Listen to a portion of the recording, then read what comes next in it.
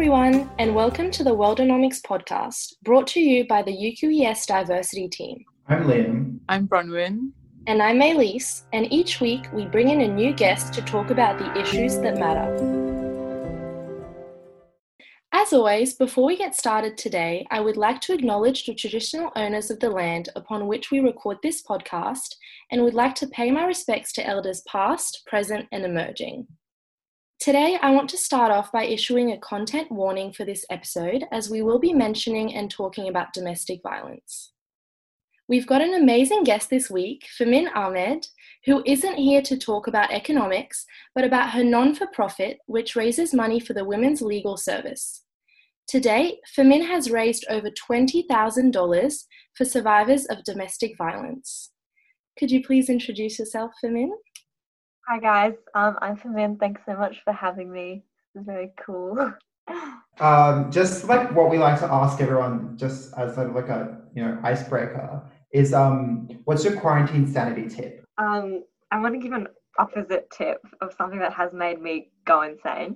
So I have a 9-year-old sister, and I introduced her to High School Musical like 2 weeks ago, and now ever since then, like she's just constantly playing High School Musical songs. And it's all I have stuck in my head, literally 24/7, and it's actually driving me insane. So if anyone has kids at home, just don't do that. Don't introduce them to it. I hold the power in my family because I'm the youngest, so I'm the one who controls the High School Musical if it gets So can you please tell us a bit about your non-for-profit, Famin Makes? Sort of how did you start it? What's the story behind it? Yep. So last year, in July, I did graduate for my degree. So I studied law and arts at UQ. So I graduated mid-year last year, and I had a job lined up to start from January this year. So I basically had a 6-month gap in between. And in that 6 months, like so many of my friends that were also graduating at a similar time, were going to go traveling for like 5 or 6 months of it. And I couldn't do that because of my family situation at home, which involved domestic violence. And because of that, I felt like I had to stay at home to like look after my family. Anyway, so because of that, I was just, for like the first half of the year, I was just really, really worried that I'd be really bored for those 6 months. So I needed to think of something to do. And then, I thought of the idea of because I really like sewing. So I thought of the idea of starting to make sew stuff and then sell them and donate the profits to charity. And I didn't know at the time what charity I wanted to donate to. And then sometime in, I think it was May last year, I actually went to Women's Legal Service. So for context for listeners, Women's Legal Service, which is the charity that all my money goes to, is a legal service that provides free legal advice to women facing domestic violence. So there's a lot of legal issues when you're trying to escape domestic violence, so they provide free advice for that. So I went there in May last year to try and get some advice from my family. And when I went there, basically I just saw how under-resourced it was. I was there with my friend, we got turned away. We were like the 7th group of people that got turned away that night. And we saw this one woman get turned away who, when she was told that they were at capacity for that night, she just burst out into tears. And me and my friend who were there, we just couldn't stop thinking about that woman and what was she going home to because she couldn't get that advice. She might have, hypothetically, she could have, gotten beaten up that night or who knows really. And so, these services are just so important. So when I had the idea of donating to some sort of service, that was Women's Legal Service was the service that I thought of. And then, it started from there. It was originally meant to be a 6-month project, but it ended up, I still do it now on the side of my full-time work. So, yeah. That is an incredible, inspiring story. Just seeing something wrong in the world and then, putting your energy into actually try and do something about that. I think that's incredible. So what were your goals when you first started Famin Makes, and what are they now? Has there been sort of any evolution in them over the past year since you started? Yeah, definitely. So when I first started, it was mainly just meant to be killing my boredom. And obviously I wanted to raise money I was skeptical of even being able to raise $1,000. So I did want to raise money, but it also wasn't like a huge, I wasn't hugely optimistic about how much I could raise. And then as soon as I started doing it full time, as soon as I stopped studying, it just went like, it just exploded pretty much. By like in a few weeks time, I was making like 30 hats per week or something, and just raising like a ridiculous amount. Like at one point I was raising like $1,000 per week. And as it started getting bigger and bigger, obviously my goals for like how much I wanted to raise kept on going up and up and up. And now I don't really have like I don't really have a certain goal of how much I want to raise, like an end point. But something that has definitely changed concretely is like my ability to think that I can actually raise awareness about the issue, because like at the beginning, it was mostly just like my friends that were buying hats, and they already knew about the issue because like I told them what was happening for me in my life. But then as like more and more people I don't know started buying hats, and they started, when you go and buy a hat, you donate on a certain link, my fundraising page, and when you go on that link, you basically see a story of why I chose Women's Legal Service.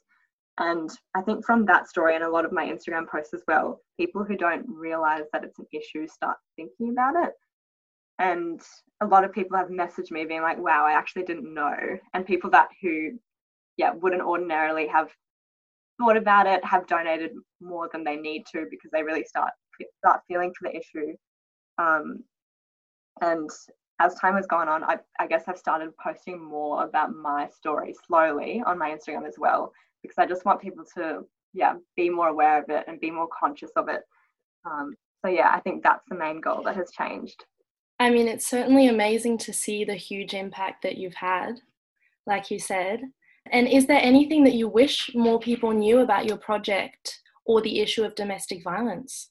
In terms of my project personally, I do want people to be conscious of the fact that, like, at the moment, you only know once you go onto my page that I have experienced domestic violence myself. So for anyone listening, like, I have experienced domestic violence myself.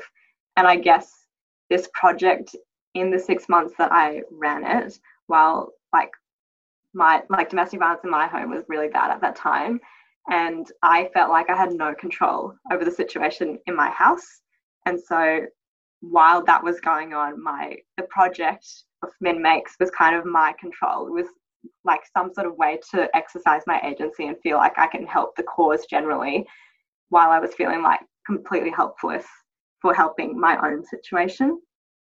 In terms of like the issue of domestic violence generally, I think a lot of people would know the stats. So the stats are pretty much almost every week there's an average of one woman that's killed per week in Australia for domestic violence.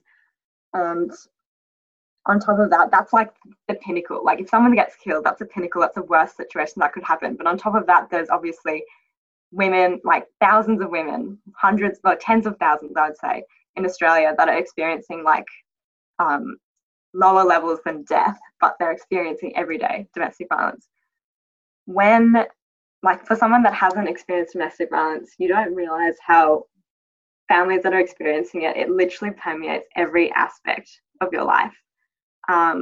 There's just so many things that you're hypersensitive to when you're living in a house of domestic violence, which people don't realize. So to give some examples, when we were still in the abusive household, when I would go out, I'd always have my phone out with me on the table, and it would never be on silent, because just in case my mom texted me or called me about something that had happened, because there had been times where I hadn't had my phone out and I'd have like so many missed calls from my mom and I hadn't known that stuff was happening.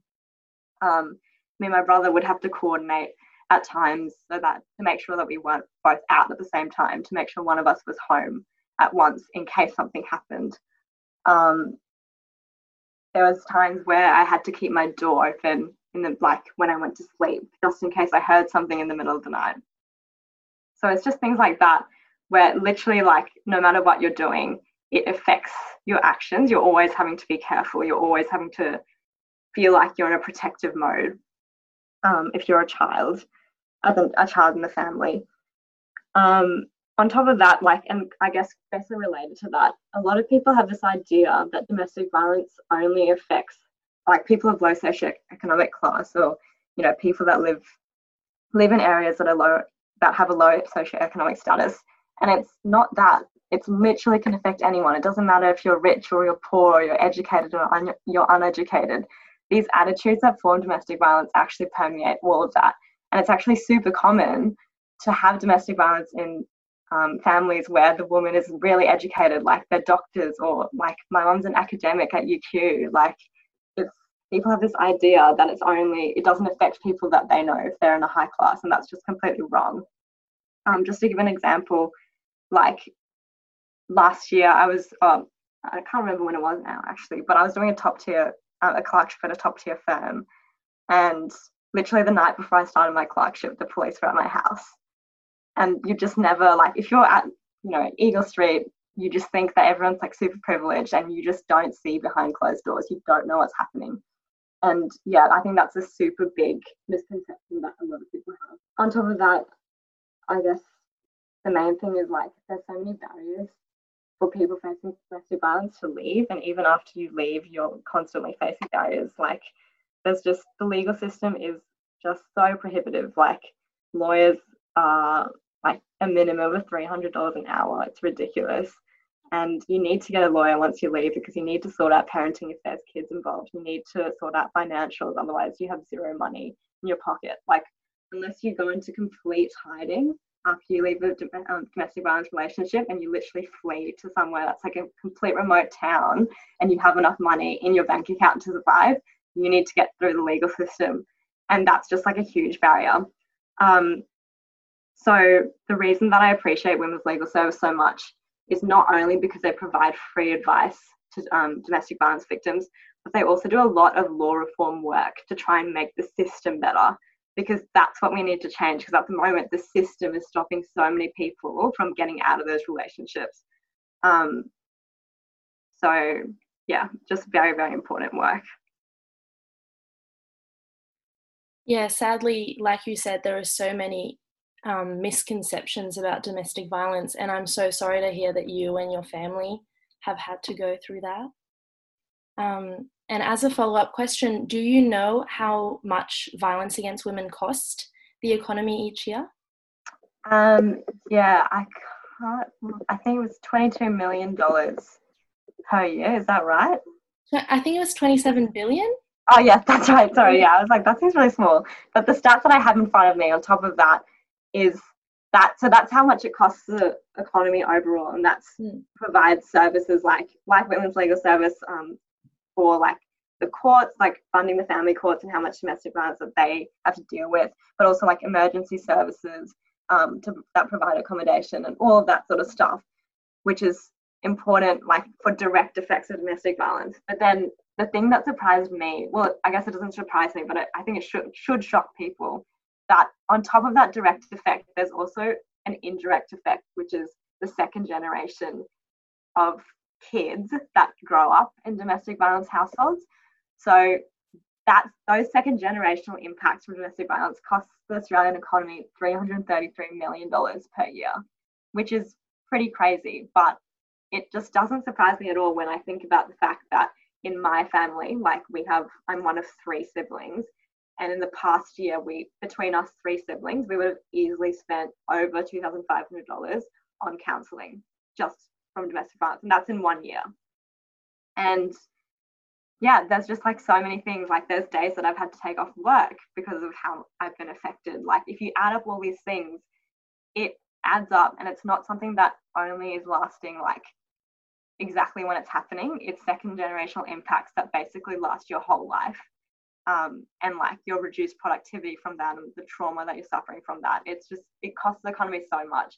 And obviously, like, the economy isn't like the main reason that we should be dealing with it, because people are dying, and that's like, that in itself is important enough to like deal with. But the amount that it costs the economy is just like a backup argument of why it needs to be dealt with. Yeah, of course. I think that really just shows how important the work you do is, the fact that it's like, it's not just an economic cost, it's a social cost, it's a psychological cost. It's like, it's just so, it just has such ripple effect throughout, everyone's lives. And so, and I think that's why your work is just so, important and so amazing. And so I want to ask you about that is, what is like the logistics behind starting a not-for-profit? Because it's not just going to be a very simple, oh, here's something I don't like in the world, I'm going to raise money now. There's got to be, behind the scene problems, and, it's not as simple as people realize. Yeah. When I first started, because I didn't think it was going to be very big, it wasn't really hard logistically. It was just a matter of creating a fundraising page, and I started getting messages from my friends, and I'd message my friends being like, oh, do you want a hat? These are the fabrics that I have. And then after it started getting a bit more popular, I was like, okay, I need a system. So I made Instagram. I have all my fabrics on my Instagram story. And it's just like a whole, like, I think when people think of me running it, they think of just like the sewing hats aspect. And it's actually so much more work than that. It's just like this whole life cycle of like, I guess, admin work. So like it starts with me like posting on my Instagram saying that I'm taking orders. And especially now that I'm working full time as well, I have to really calculate how much time I will have, how many hats I'll be able to make. So I basically calculate that and be like, okay, I can make 5 hats this weekend. So I'll post on my Instagram being like, taking 5 orders for hats. And when I post, I have to time the post and to be on a night that I actually have time to like look at my phone. And so then I take the orders, I put it into a spreadsheet, which I have made, which is very color coded and I'm very proud of it. And then from that spreadsheet, I'll prioritize and basically triage which hats I'll make first, because sometimes people have things like birthdays and stuff and they need it done by a certain date. And then I make hats, and I like to make a lot of hats in one go because it makes the process more efficient. And then after I've made the hat, I'll message the customer to say that their hat is done, and then I'll arrange to either post it to them or they can pick it up. And then the post office aspect is annoying as well, because then I have to go to the post office and like get the thing. So yeah, it's actually like a whole process, but I've basically made it as efficient as I can to be a one-person job. Like the process is very standardized, and I try to do things in bulk so it takes less time. In terms of challenges that I've faced, and I guess related to the point of how much work it is, I think the biggest challenge that I've actually faced is just setting boundaries for myself and knowing when to stop. So when I was doing it full time in my 6 months off, I basically made hats between 9 and 3, because then I'd pick my little sister up from school at 3, and that was the only time I gave myself to make hats, and that was on weekdays. And on weekends I wouldn't make hats at all. I'd socialize. Otherwise it would just be really easy to like do it all the time, and even though it is fun, like I enjoy sewing, it's still like if you're doing the same thing over and over again, it becomes something that drains you, and I don't want it to become something that tires me out. Like I want to keep enjoying it. And especially now as well, especially because I'm working full time, and hats is something that I do on the weekend, but on top of that I need to fit in like seeing my friends and spending time with family. So it's very hard to fit everything in. So I really have to force myself to take breaks sometimes. Like about a month ago I made like 15 hats on a weekend, and that's like on a weekend when I'm working on either side of that. And I have this thing in my head where I'm like, oh yeah, now I can raise more and more and more, but then I'm like, no, I have to stop. Like I need time to just rest. And so some weekends I just don't take any orders, which is also good, taking a break, because then it makes me excited for when I will next do it, as opposed to just tiring me out. Is there any way we can get more involved? There's not really, like at the moment it's pretty much like a one-person show, and it's gonna, like, it would just take more effort for me to try and create a system where I'd have to delegate it and then like coordinate other people. So I have opted to keep it just me at the moment, and a lot of people have offered to like say like, oh, we can help sew and stuff, but it's just like too much effort to try and outsource it, if that makes sense. And there is also the element of like, it for me it's like a personal project, and I don't really want to get rid of that personal connection. So I think the main way people have helped, and it's just been so good. Like this whole project has shown me how kind people are. Like people are so willing to share. Like when they buy a hat, They like post photos of themselves. They tell their friends about it. A lot of people have donated me fabric. Like this one girl who I don't even know literally emailed all these fabric shops for me to try and get donations of fabric, and I don't even know her. Just like so nice. So yeah, the main thing is just donating if you can, or buying a hat if you can, but also just telling your friends, like posting about it if you buy one. Yeah, that's the main way to help. Yeah, well, that was my last question, but you've kind of answered it. But just lastly, so I know above you said that this was initially just a 6-month project before you started full-time work. Yeah. How long do you intend to keep it going for? I honestly don't know the answer to that question, because at the moment the job that I'm doing this year is actually, it's like quite good for hours, so I have a lot of time outside of work. But next year I'm going to be working at a firm that might have long hours, so I might not have as much time to make hats. But even when that happens, my intention is to just like make hats when I have time, so always have it going on in the side, but just setting boundaries for myself and just doing what I can. But I don't know, I don't want to do it forever, because at some point I want to be able to, like, I think raising money is really important, but for people that have like first-hand experience of domestic violence, and also in my case I have a law degree, and like that is very helpful for trying to change the system.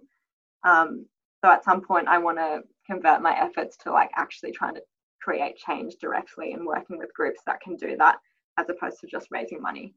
So yeah, that's my long-term goal, but for the moment, Femin Makes is staying for a while probably.